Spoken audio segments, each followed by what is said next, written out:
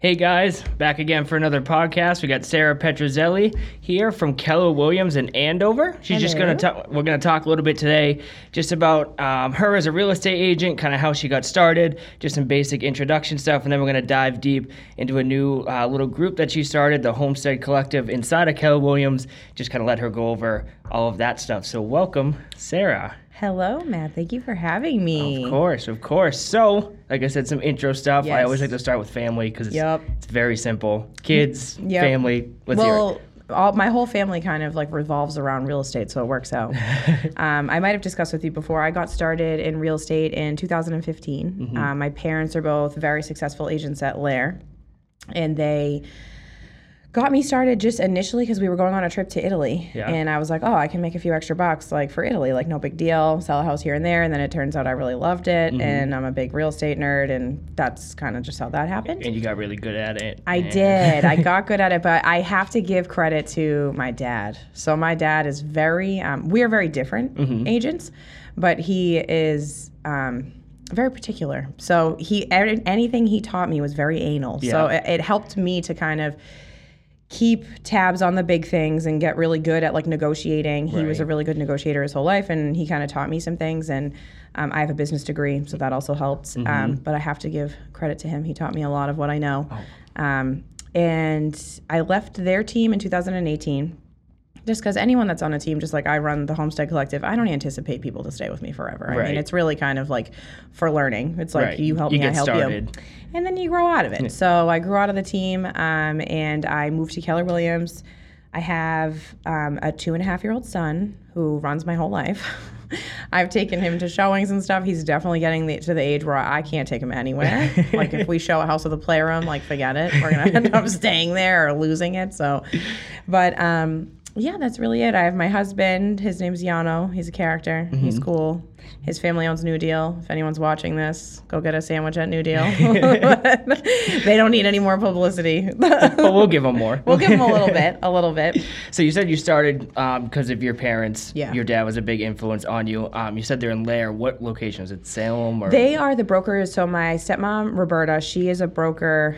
I think my dad might have his broker's license, but I'm not sure. But they're a real estate team. She actually got started way before all of us. So Roberta got started, I think, when she was 21 at Remax. She started working for her uncle. Then she got into sales, and then her and my dad met. They got married, and then he ended up getting into real estate as well later in life. And that's why I also do productivity coaching at Keller Williams. And anytime I meet a new client that's older and doing like a career start, I'm like, real estate is like where it's at, baby. Yeah. Like you can rebrand yourself very easily. Very simply. With social media. You know, you put yourself out there, it's very easy to kind of rebrand. That's what my dad did. And he had gotten started when I was in high school. And they blew up pretty quickly. Yeah, pretty quickly. It's amazing what social media will do, especially now. I mean, it's unbelievable. Well, I think similar to lending, real estate in a way is kind of like the beauty of it is that you get what you put into it. Yep. So while at the end of the day, I always say that again to newer agents is kind of like, the beauty of real estate is that you work for yourself, but that's also like the curse is that like nobody's there to be like, hey, did you do that? Right. Did you work your 9 to 5 today? It's you. Did you do lead gen? Or you're upset you don't have any leads? Right. So that was something that was a big learning curve. But so I always try to. It's funny because I always tell the story of my experience with that because I got relatively busy from just starting out. So I thought I was like king shit. I thought that was amazing. But then I didn't do any lead generation. I didn't do any prospecting. And then all of a sudden I looked at my pipeline. I was like, ebbs and flows. Oh my God, I don't really have anything. Dude. Everyone's done but it. But it's an important lesson to learn for even just new agents, new brokers, new anyone, right? Definitely. Where you can't just sit around and you can't just sit there and be I content. get that. I think a lot of the impression is that, okay, I'm going to get my real estate license, and then all my friends are going to want to buy it. Oh, yeah. Me. But then all your friends are like, this person doesn't know what the hell they're doing. Right. Like, I don't know. I got someone that actually knows what they're doing. What's funny is that I actually had one of my first clients, and I really don't blame them, because when I look back on, like, how I was performing, I didn't know what I was doing. I was, like, asking my dad every other question.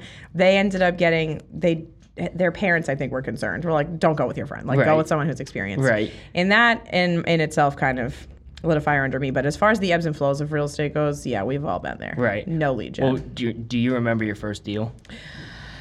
Oh my God. So I think my first deal was in Shrewsbury, Mass.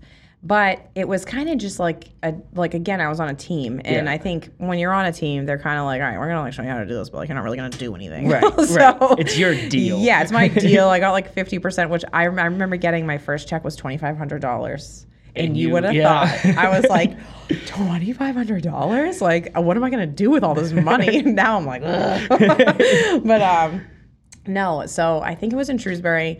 It was a deal that I did with my stepmom, and I wasn't really hyper involved with it. The first transaction I think that I did, I shouldn't say that I did. I don't want to say that I remember doing either. I've sold a lot of houses. So I don't. But the first one I remember was my friend. Shout out to Jamie and Nick. She's the best.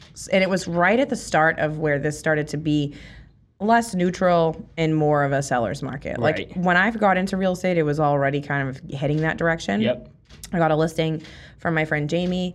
I relied heavily on my parents on that as well. Mm-hmm. And I had no idea what I was doing. Right. It was a deal in New Hampshire. It was a listing. You're just like, you're hoping that they don't catch on, that you're like, I don't know what I'm doing. Like, I'm heavily relying on the people around me. But I also like to explain that, the agents around you, for the most part, I'm sure it's like this in lending, like they want to see you do well. Yep. Like there's a healthy level of competitiveness, but there's also support. That's exactly how we are. Yeah, like I would never, if a new agent came to me, that's part of why I ended up getting into productivity coaching, because I was doing it for free anyway. So it was like, anytime someone asks me a question, I'm more than happy to help, because I remember the feeling of like, oh my God, I have no idea what I'm doing. Right. Well, it's funny you say that about your first deal, because my first application, I think I touched the first page of it, which is like, where do you live? Like, what do you do for work? And then after that, like, every loan officer in this place touched the app, and they were like, okay, like you have to do this and that, and I was like, oh my God, like it's a lot. It's a lot. Like there was a lot more than I was expecting. Yeah. But it's one of those things you do over and over and over again. Obviously, it becomes second nature for you. Yeah. But it is funny looking back on your first deal where you're like, wow, I really. Well, I think that's why it takes a certain type of person to do well, because if you're easily discouraged, it's like rejection is just part of this job. It is. And like your ego has to go away. Yeah, because it's not personal. And an agent, if they're like, hey, what, like I remember telling my dad, like, oh Dad, like they asked me this and I told them that. And he was like, well, that's totally wrong. So you're gonna have to go have that conversation again. I'm like, oh, okay, crap. So now I really just learned that as long as your ego is removed, you'll do well. But I feel as though there's very high turnover, because people, I think, number one, underestimate the amount of work it takes to actually run your own business and make money this way. Yep. And then secondly, more of the you have to go out and get it, and it's just not gonna. It's not for everybody. Right, and I don't think it's something that people realize. And I think I got lucky where I got debriefed on that, where you are running your own business. Yeah, you work under Keller Williams, but I mean, like you said, no one's telling you what to do on a daily basis. You go into work. I remember my first day in here, like got told kind of the ins and outs on what I should do and how, if I want to do well in 2, 3, 4 years, what to do, but. No. Okay, go do it if you want. Yeah, and there's, again, the second thing is that there's no guidance really. Like there's no, like at a regular job, you go to the office, you get trained for like 6 months, there's someone like babysitting you. Right. It's not like that in real estate unless you like pay for a coach or like are a part of a coaching program. Right. So part of what we're doing on the leadership team at Keller Williams and Andover is trying to develop a business program. I've developed a business development program. Mm-hmm. I would like to get someone, in there that's more on the administrative side of things, obviously, so where it's still very new, but it's like kind of like a mentorship program where you can reach out to someone and have that connection with them, and they're compensated for their time, because obviously it's time consuming to make sure that everything is good. Right. But you're getting the expertise to back you. Right. And I feel as though when you're putting yourself out there for new agents, it's a nice way. So even if you're watching this and your brokerage doesn't have something like that, if you reach out to a mentor and say, hey, I'll give you 10% of this deal if you just like babysit me like the whole time, they'll be like, yeah, no problem. Right.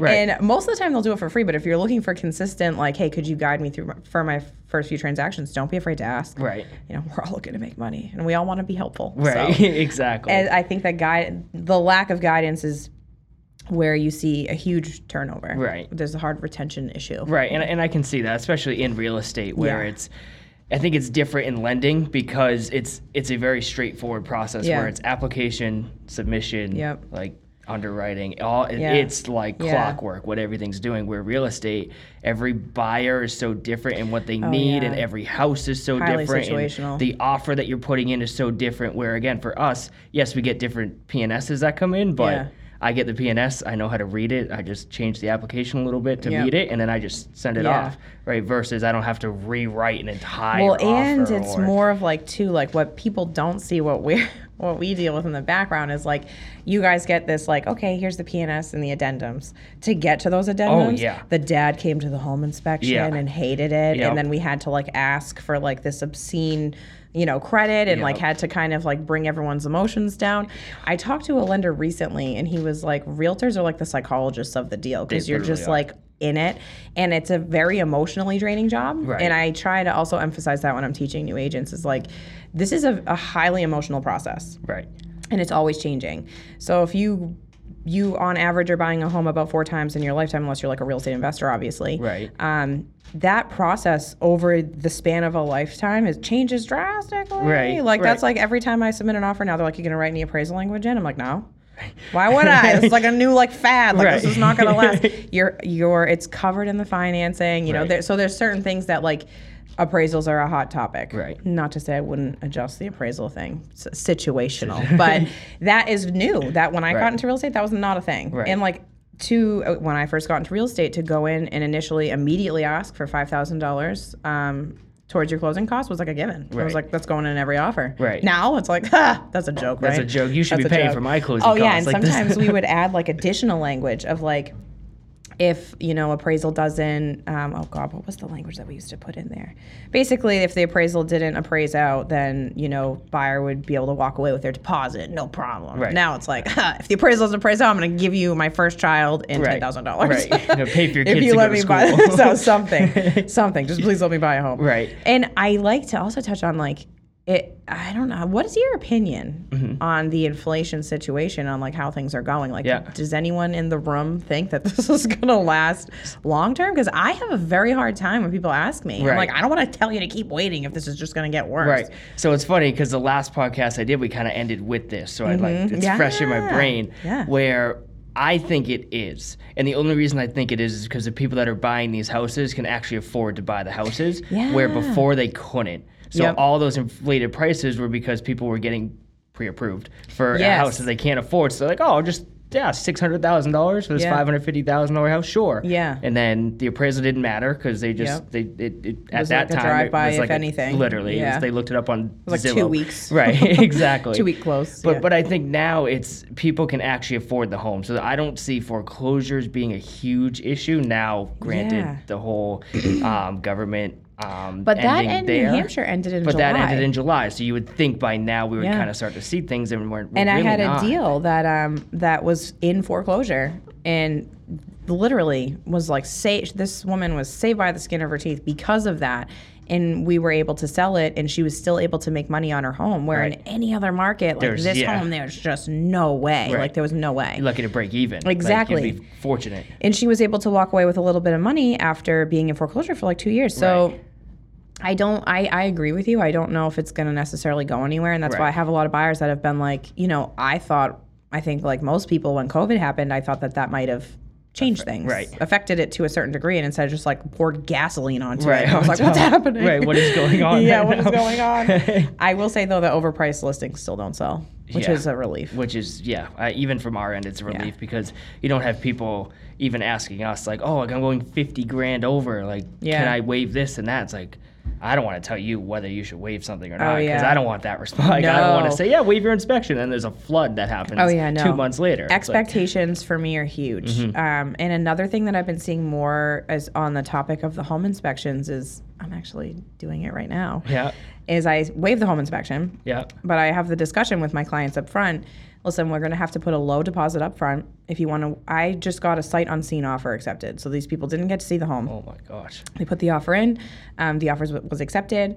And I wanted to put a low down payment down because if they saw the home and they didn't like it, they had to be okay with walking away with the initial deposit. Right. So again, I think in real estate, what makes a good realtor is setting the appropriate expectation. Right. I'm telling them, like, if this is something you want to do, and it's not something I suggested. Right. They asked, how are there so many offers? Right. And it's been on for like 10 minutes. Right. And I'm like, it's probably a sight unseen offer. I've Right. only done one other one in my whole career, and it was someone that like lived in the neighborhood. So she said, well, let's try it. So we did it.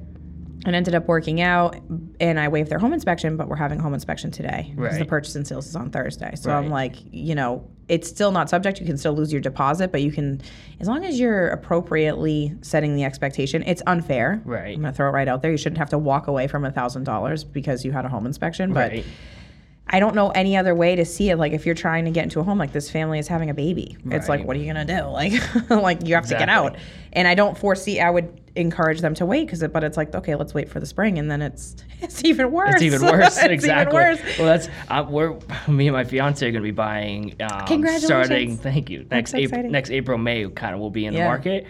And she's asked me the same thing. She's like, do you think it's going to be any better? I'm like, I wouldn't get your hopes up. I think if you're flexible, I think a lot of people, and I understand why, especially if you have kids, like your kids are in school, you don't want to move school districts. It's just tough. Yeah. Like, you want to be as flexible as you can be. If you're looking in one town or two towns, it just makes it very difficult. Right.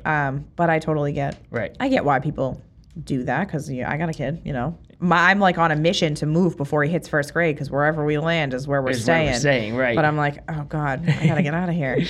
It's crazy too. Like, even my own house, I live in it's just a very regular small home, and it's like obscenely priced. I'm like, I would never buy this house for this much. Exactly. I'll sell it for this much. I'll sell it. Well, I'll sell it. Right. But I would never buy it for this much. Right. So then transitioning into kind of what separates you as a real estate agent versus everyone else. And I like to ask that question because I think it makes you kind of think. God, yeah, I think it makes you kind of think a little bit, because I think everyone always says, "Oh, I can sell your house for the most amount." No, no. I can always do this. Not it's like, me. well, yeah. Well, I can, but that's everyone's pitch. It's like that's lending. not my value proposition. It's like lending. Like, oh, we have the lowest rates. It's like, oh yeah, I've heard that one before. Yeah. Like, what else do you do? Like, what? So, I'm going to think about it for a second. Okay. So, I would say I stress the relationship with my client overall things. Right. Whether that relationship means that it turns out that we're not a good fit to work together, I'm okay with that. Right. I'm okay. I'm not going to force you to work with me. Right. Like, that's crazy. That doesn't ever really happen. But I would say my relationship over anything. I've talked clients more out of buying something than I've talked them into buying something. I think that's unbelievably unique, because Really? I don't see it often. Really? I'll hear realtor conversations where they're like, just buy it, or like go through with it. It's like, and I know on my end I can't do much about it. But I have a very deep conversation at the showing. My strategy is always, if I want your repeat business, I'm all about the marathon. I don't know if anyone here listens to Nipsey Hussle. I know it's kind of, but it's the marathon, okay? Like, I'm not here to like make money real fast, because I want generational wealth for my family. Right. So that is going to have a lot to do with my relationships with people. If I'm walking around selling people houses that fall down the next day, or decisions that they don't really want, it's just not a good look for me. It's not. And it's like, they might not outwardly say, oh, my agent talked me into this, but if someone ever felt that way about me, I would probably cry. Like, I've told the people that are having their home inspection today, like, it's so graphic, but I'm like, if you want me to cut the deal's head off, just say when. Tell me. I'll tell you what's going to happen. Like, you might lose some money, but if you want to like end this, we can end it. I've done that 2 days before closing. Right. I've said, if this is too much for you, let me know. Because again, the relationship, I think, is how long-term agents, they build their big business. I don't know if any of you have heard of Jen Hamilton Bauer. She's an agent at my office. She's also in a generational real estate family. Same with the Fisicellis. And I think they have the same kind of attitude of like, this is like a relationship game. Mm-hmm. I don't care what anyone says about like, okay, you could sell like 20 houses, and I don't know how people do that. I don't know. I'm very much relationship based. Right. Like, I will also have a conversation in this market specifically. If someone's buying like a starter home, and they say, oh, I want to only stay here for 2 or 3 years. I'm like, then don't buy this house. Right. Because if you're only going to stay here for 2 or 3 years, and you come to me and you say, Sarah, can you sell my house for me? I want to go buy my next house. I just had a baby or twins or something. I'm going to have to say to you, I don't know if you're going to make your money back. Right. And it obviously depends on their deposit situation. It's, again, very situational, but I almost every showing I go to have that conversation. Right. How long do you see yourself staying here? If it's over 12 years, great, let's do it. If it's not, let's go find something else, or wait till you have more money to put down, or something. Because, and again, I also like to strategize. I like to target. Like, I see it as a win if the price goes down, which I think people think I'm crazy. But over the summer, I had a deal where I like to target overpriced listings. I like to kind of go in there because I know if it's overpriced, if, I'm doing my job correctly, I'm looking at the comps before I put an offer in on something, especially if they're voicing like, hey, this seems a little overpriced. So over the summer, I sold a home and I knew that it wasn't going to appraise out. I knew it. So it was grossly overpriced. And this is where I set the expectation. I had a conversation with my client and said, listen, this is what I would propose doing. There's a chance that we're going to get to the appraisal and this deal's going to fall apart. Right. If you're cool with that, let's roll, baby. Right. Because my strategy was, let's give them an asking offer. We did. She immediately started entertaining me. So to me, I know, okay, we're up there. Right. Which at asking in this market is a problem. Which is exactly what I wanted it to be. Right. And so she asked if I would add appraisal language. I said if I add any appraisal language, it's going to be that my client backs out if it doesn't appraise out. So I can add that if you want. She said, no, that's fine. We went on with the deal, and it ended up appraising $40,000 lower. Right. And we got it knocked down. My client was a nice woman, and she did give them an extra, couple, G's, but she was able to get a $35,000 price reduction. Right. And to me, I was like stoked. Right. But then I think after, I'm like, that means I get paid less. But I'm like, I don't really care. It's like so exciting. But you still got the deal. So I still got the deal. And it was so exciting. And I've gotten so many referrals from people just because I think that integrity means a lot to me. My morals mean a lot to me. Right. I have seen what you're talking about in that. And I do.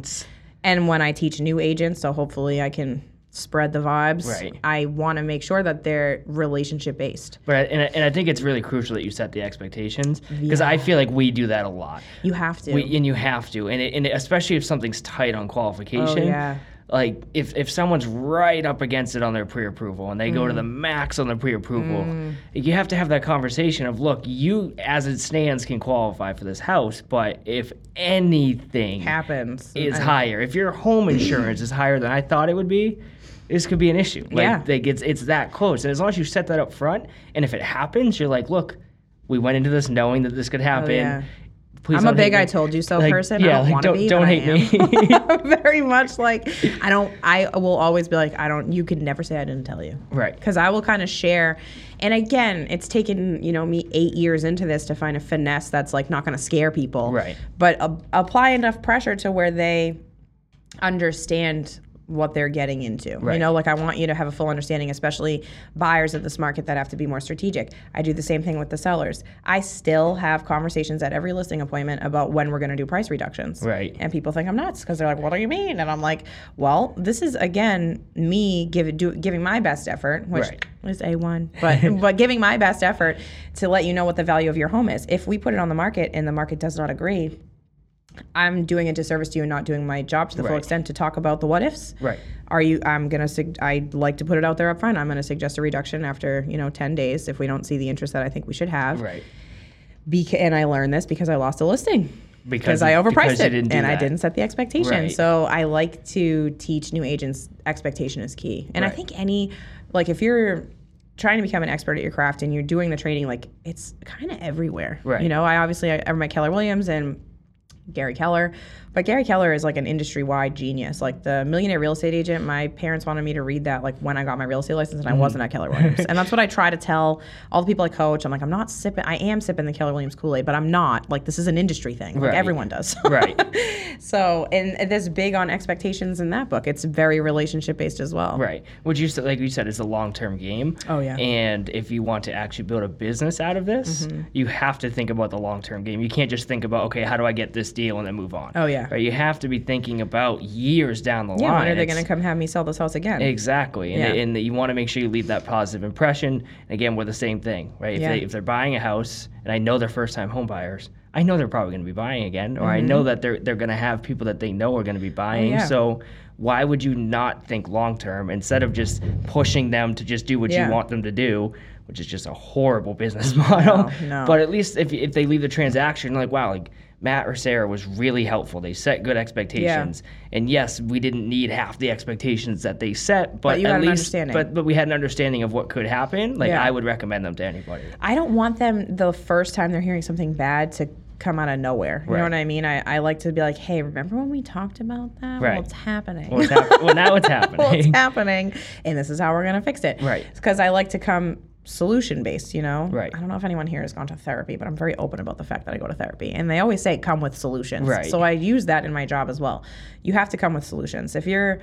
And sometimes that solution is not buying the house. Right. As terrible as that sounds. As it sounds, right. But it's the truth. Obviously, I've been in scenarios where, you know, somebody is in the middle of selling and buying. And when that gets very stressful. Right. And I've had... We got 2 transactions. Oh, I've had transactions fall apart with a U-Haul packed, like 3 days out from closing, right. lease canceled. Like, I've seen some things. Where, like, you're having to really... like, oh my God, this is happening. Right. And obviously, I think that there's a certain level of hiccups that's to be expected in a transaction. And that's another reason why I like to set the expectation, because I've had clients where if I'm like asking for, hey, can I get the financials on your condo association because the lender needs it? Yeah. And they'll be like, what do you mean? Right. I'm like, oh, girl, this is not an emergency. Right. Like, Right. I can't stress enough that this is very normal. Right. But they have no idea. Right. And you can't expect them to have an idea. Right. You know, it's like, why would they? They've never done this. If they've never done it before. Yeah. Right, exactly. So that's kind of where I go with it. Alrighty, Homestead Collective. What is it? Tell us about it. Yeah. So the Homestead Collective has been like kind of like a dream of mine that I'm just getting started on. It's a real estate team. I've just added George Tatosky. He's my buyer's agent. Awesome. I had just hired an assistant, Charles. He's doing all of my marketing. I would like to add another EA for like more of like the administrative stuff. But as of right now, Charles is kind of like the one-man army. He's doing everything. My goal is to really just be a full-service agent. Like, and I think that in order, obviously, everyone talks about Zillow. Yeah. In order to compete with these places like Zillow and Realtor, and to, in my opinion, like, you know, you have to advocate for your value because realtors are very easily discredited. Yeah. So when I show up to the table, I want them to know, like, this is what I'm bringing. And it's not like it's worth the money because I'm going to take care of the entire process end to end for you. Right.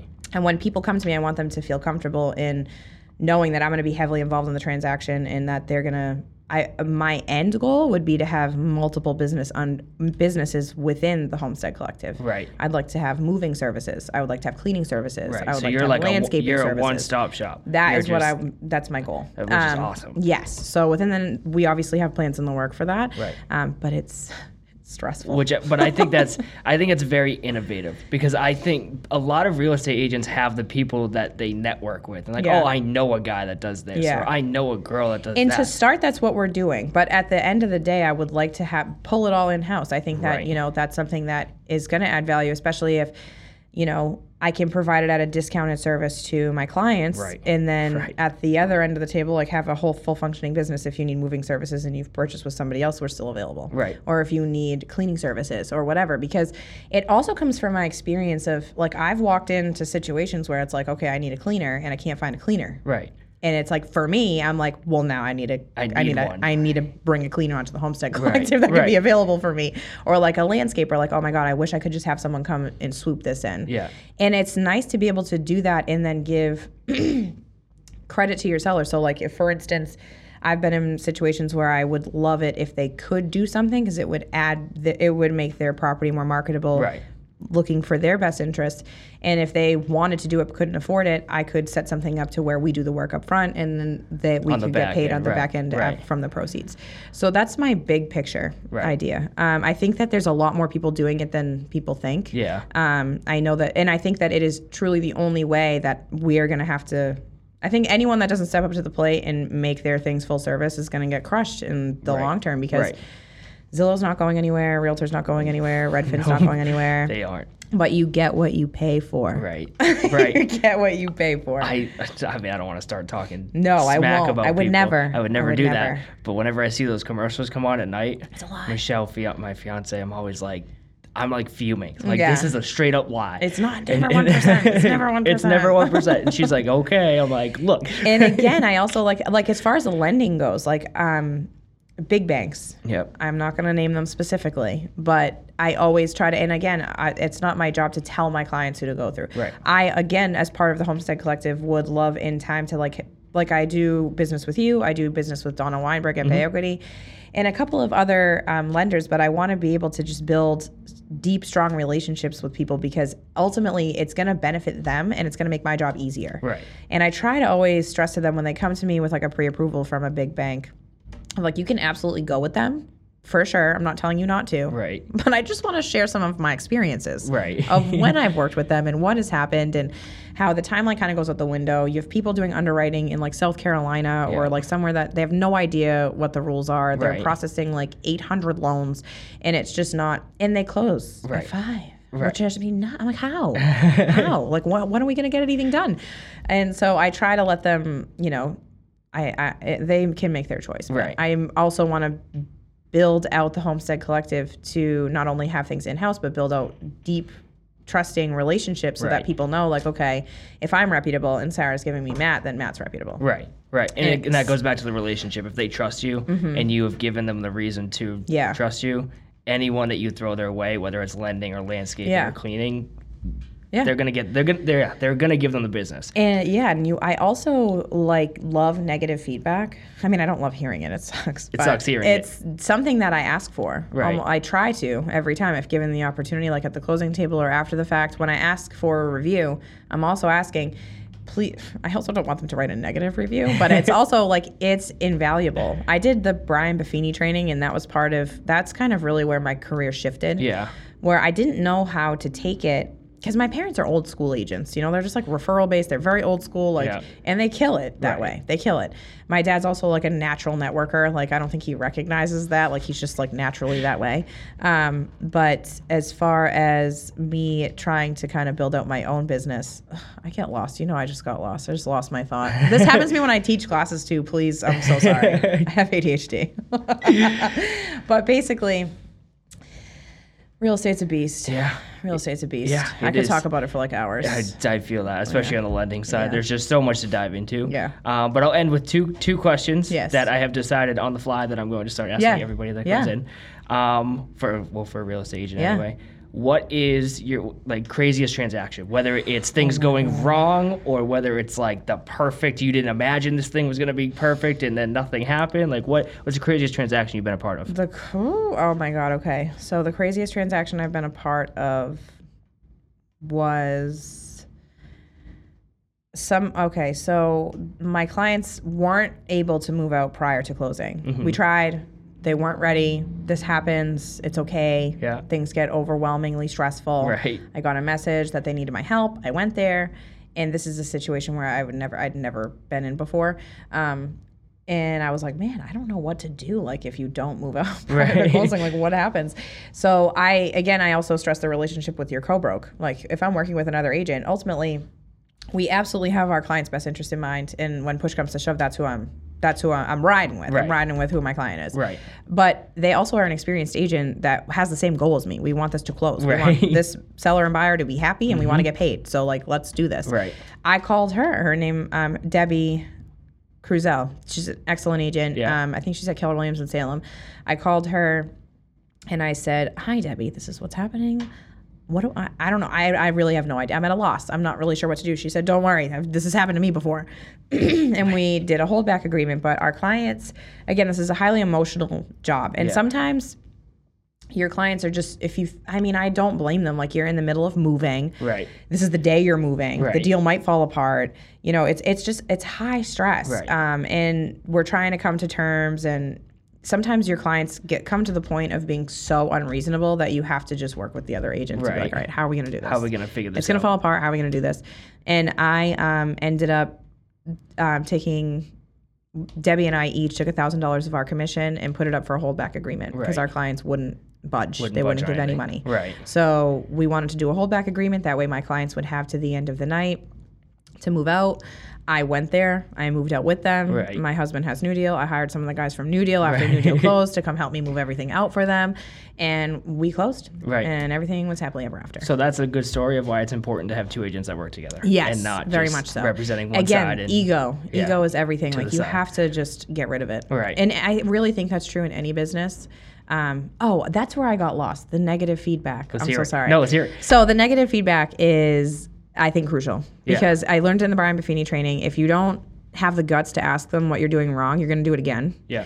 And if it's irritating them, it's going to irritate more clients. So it's like, how can you grow if you're not getting uncomfortable? Right. And I always stress that too. Like, real estate has this like way of just making you uncomfortable all the time. Yep. And it's just like, get used to living in that space because it forces growth. Mm-hmm. And I've asked clients, if my little line that I shoot out at them is, I really appreciate your business. And if there's any ways you think I need improvement, please, I would love the critique. Right. I need it. If it's something that you don't like, or something maybe I could have explained something better, you didn't understand the process fully, like anything, please let me know. Anything. And then 99% of the time, that's nothing. Right. I can't even really think of one that actually gave me most of the time I know. Like, there's something that I've done that it's like, man, I wish I that's part of why, again, I started the Homestead Collective kind of rapidly, was because I needed help. It was like, okay, I'm getting to the point now where this is unsustainable and I'm not giving the best service to my clients that I could. So I need people. Like, I need, at this point, if you're going back to Millionaire Real Estate Agent, I need leverage. I'm at that point where I need leverage. Right. So, and that happens to us a lot too. When you start reaching a certain volume number, it's hard. And it's like, okay, like, I can't treat each person the way I want to treat them, right? I can't give each person the time that they need for their transaction. Yep. I need to hire somebody to help me with this. And a lot of it is like petting. Like, a lot of it is like, I don't really have an update for them, but they need someone to reach out to them, just like, to be like, hey, are you good? You're good? Everything's fine here? You good? Like, what's going on? Right. Especially because I also find that you kind of have to read the relationship. I always say sometimes people are, financially ready to buy or sell, but they're not emotionally ready to buy or sell. Right. You have to be able to pick up on that. That's a second crazy transaction. I had a deal that went, they were so excited about it. It was boyfriend, girlfriend, super happy. And I picked up on some weird tension, but you want to stay in your lane. Right. We get to home inspection and it was just like, well, what if we break up? Like, what if this happens? Like, what if we break up? Well, how am I going to get out of this? And I'm like, listen, this is not the time. Well, now I'm like, now's the time. If you want to get out of this, like, now's the time. They said, oh no, okay, we're good. It's fine. We got to the home inspection and it ended up, she just blew the deal up because she was like, well, I feel like it just hits home at that point where it's like, what if something does happen? Yeah, it's definitely scary. And I'm never mad at somebody for and I think that too, I also, for new agents, I think that I've seen it, and very rarely, I mean, maybe it happens more frequently than I think, but if a deal falls apart, they get irritated with their client. Yeah. And I understand the frustration of working and then not getting paid, but however, it's like, you signed up for this job. Right. No one forced you to do this. It is what it is. It is what it is, and you're way more likely to get business from that person if you let them know, it's total. This is a huge decision. This is not buying a car that you can go trade in. This is not buying a nice bag. You don't have 30 days to be like, oh, I don't want it anymore. So I'm like, if you have any reservations whatsoever, I want to know them, and I'd rather get you out of it and then buy you something great when you're actually ready. When you're ready, right. And sometimes for that deal that fell apart, I think she felt so weird. I've never heard from her again. Right. I've never heard from her again. And I still checked in on her. I was like, I felt for her. I totally get it. I totally get it. But sometimes that's why it's so important to stress, that you're valuing the relationship over the deal. Because I think that sometimes people get bruised egos. Right. And then the last question would be if a new agent comes into you, and this is kind of broad question, but a new agent comes into you and says, Sarah, I'm trying to market myself, or I'm trying to really get my name out there. What should I do? Be charitable. Like it. I think that I really like that. I love to be charitable, and I think that it's something that if I'm going to say to the camera, I'm going to be a millionaire, because I am, and I really just want to make money to give it away. Right. And I think that if you're putting yourself out there don't do it if you're not genuine about it. There's other ways you can get involved with but it is charitable to get involved with, if you love sports, get involved with your local youth sports group. Do what you're passionate about.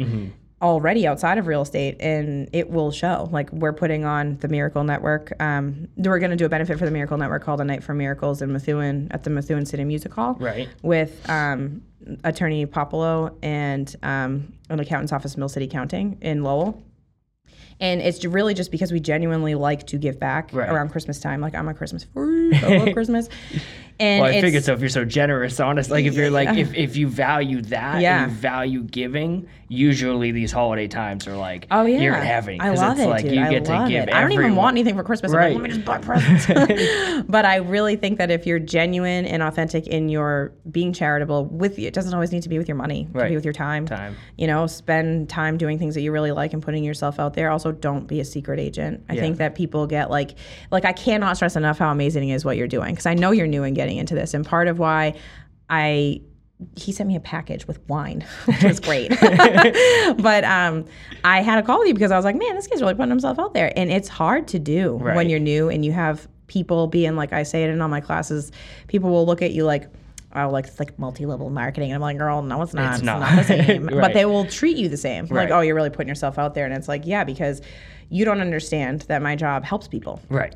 And I want to help as many people as I can. And if I'm not shy to say, like, this is how I put food on the table. This is how I pay for my kid's school. This is how I pay for my kid's soccer. So if you like seeing pictures of my kid doing things, feel free to look at my real estate stuff too. But I think it is important to note, like, putting yourself out there. And it's not just like sitting around and sitting in the corner and being like, oh, everyone I know is going to come to me. Because they won't. Like we talked about before. And I learned that where, I mean, I'm only 24. So I'm like, oh, everyone's coming out of school that I graduated with is going to buy a house. Like, I was the same age though when I got my real estate license. That's I was the same, and it's definitely it's harder to go out and get business, and it's hard to put yourself out there. So I commend you for doing it. But it, like you said, it makes you grow, and it's definitely I've gotten out of my comfort zone a lot. I consider myself an introvert, so for me to actually put myself out there is really difficult. Yeah, but once you just start doing it and the rejection's not personal. No. It literally, they don't know you. Like, they don't. And like remove your ego, because ultimately, like, if you feel bad about the rejection, like, why? Right. Take a second to think, why? Why do you feel bad? Right. It's okay. They said no. Move it along to the next thing. Right.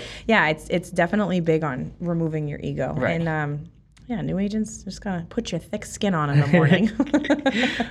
Well, this was awesome. I'm so happy we got you to come in. Yeah. Again, Sara Petruzzelli, Keller Williams in Andover, starting the Homestead Collective. We'll put her information below. That way you don't have to try to remember it when you watch this. Anything else that you want to say before? No. Go be charitable. It's Christmas time. Be charitable. Well, to me, it's Christmas time. Thanksgiving is just pre-Christmas. Well, this was awesome. I appreciate it, and I look forward to thank you so much for having me. I appreciate it. This is wonderful. Awesome. Thanks.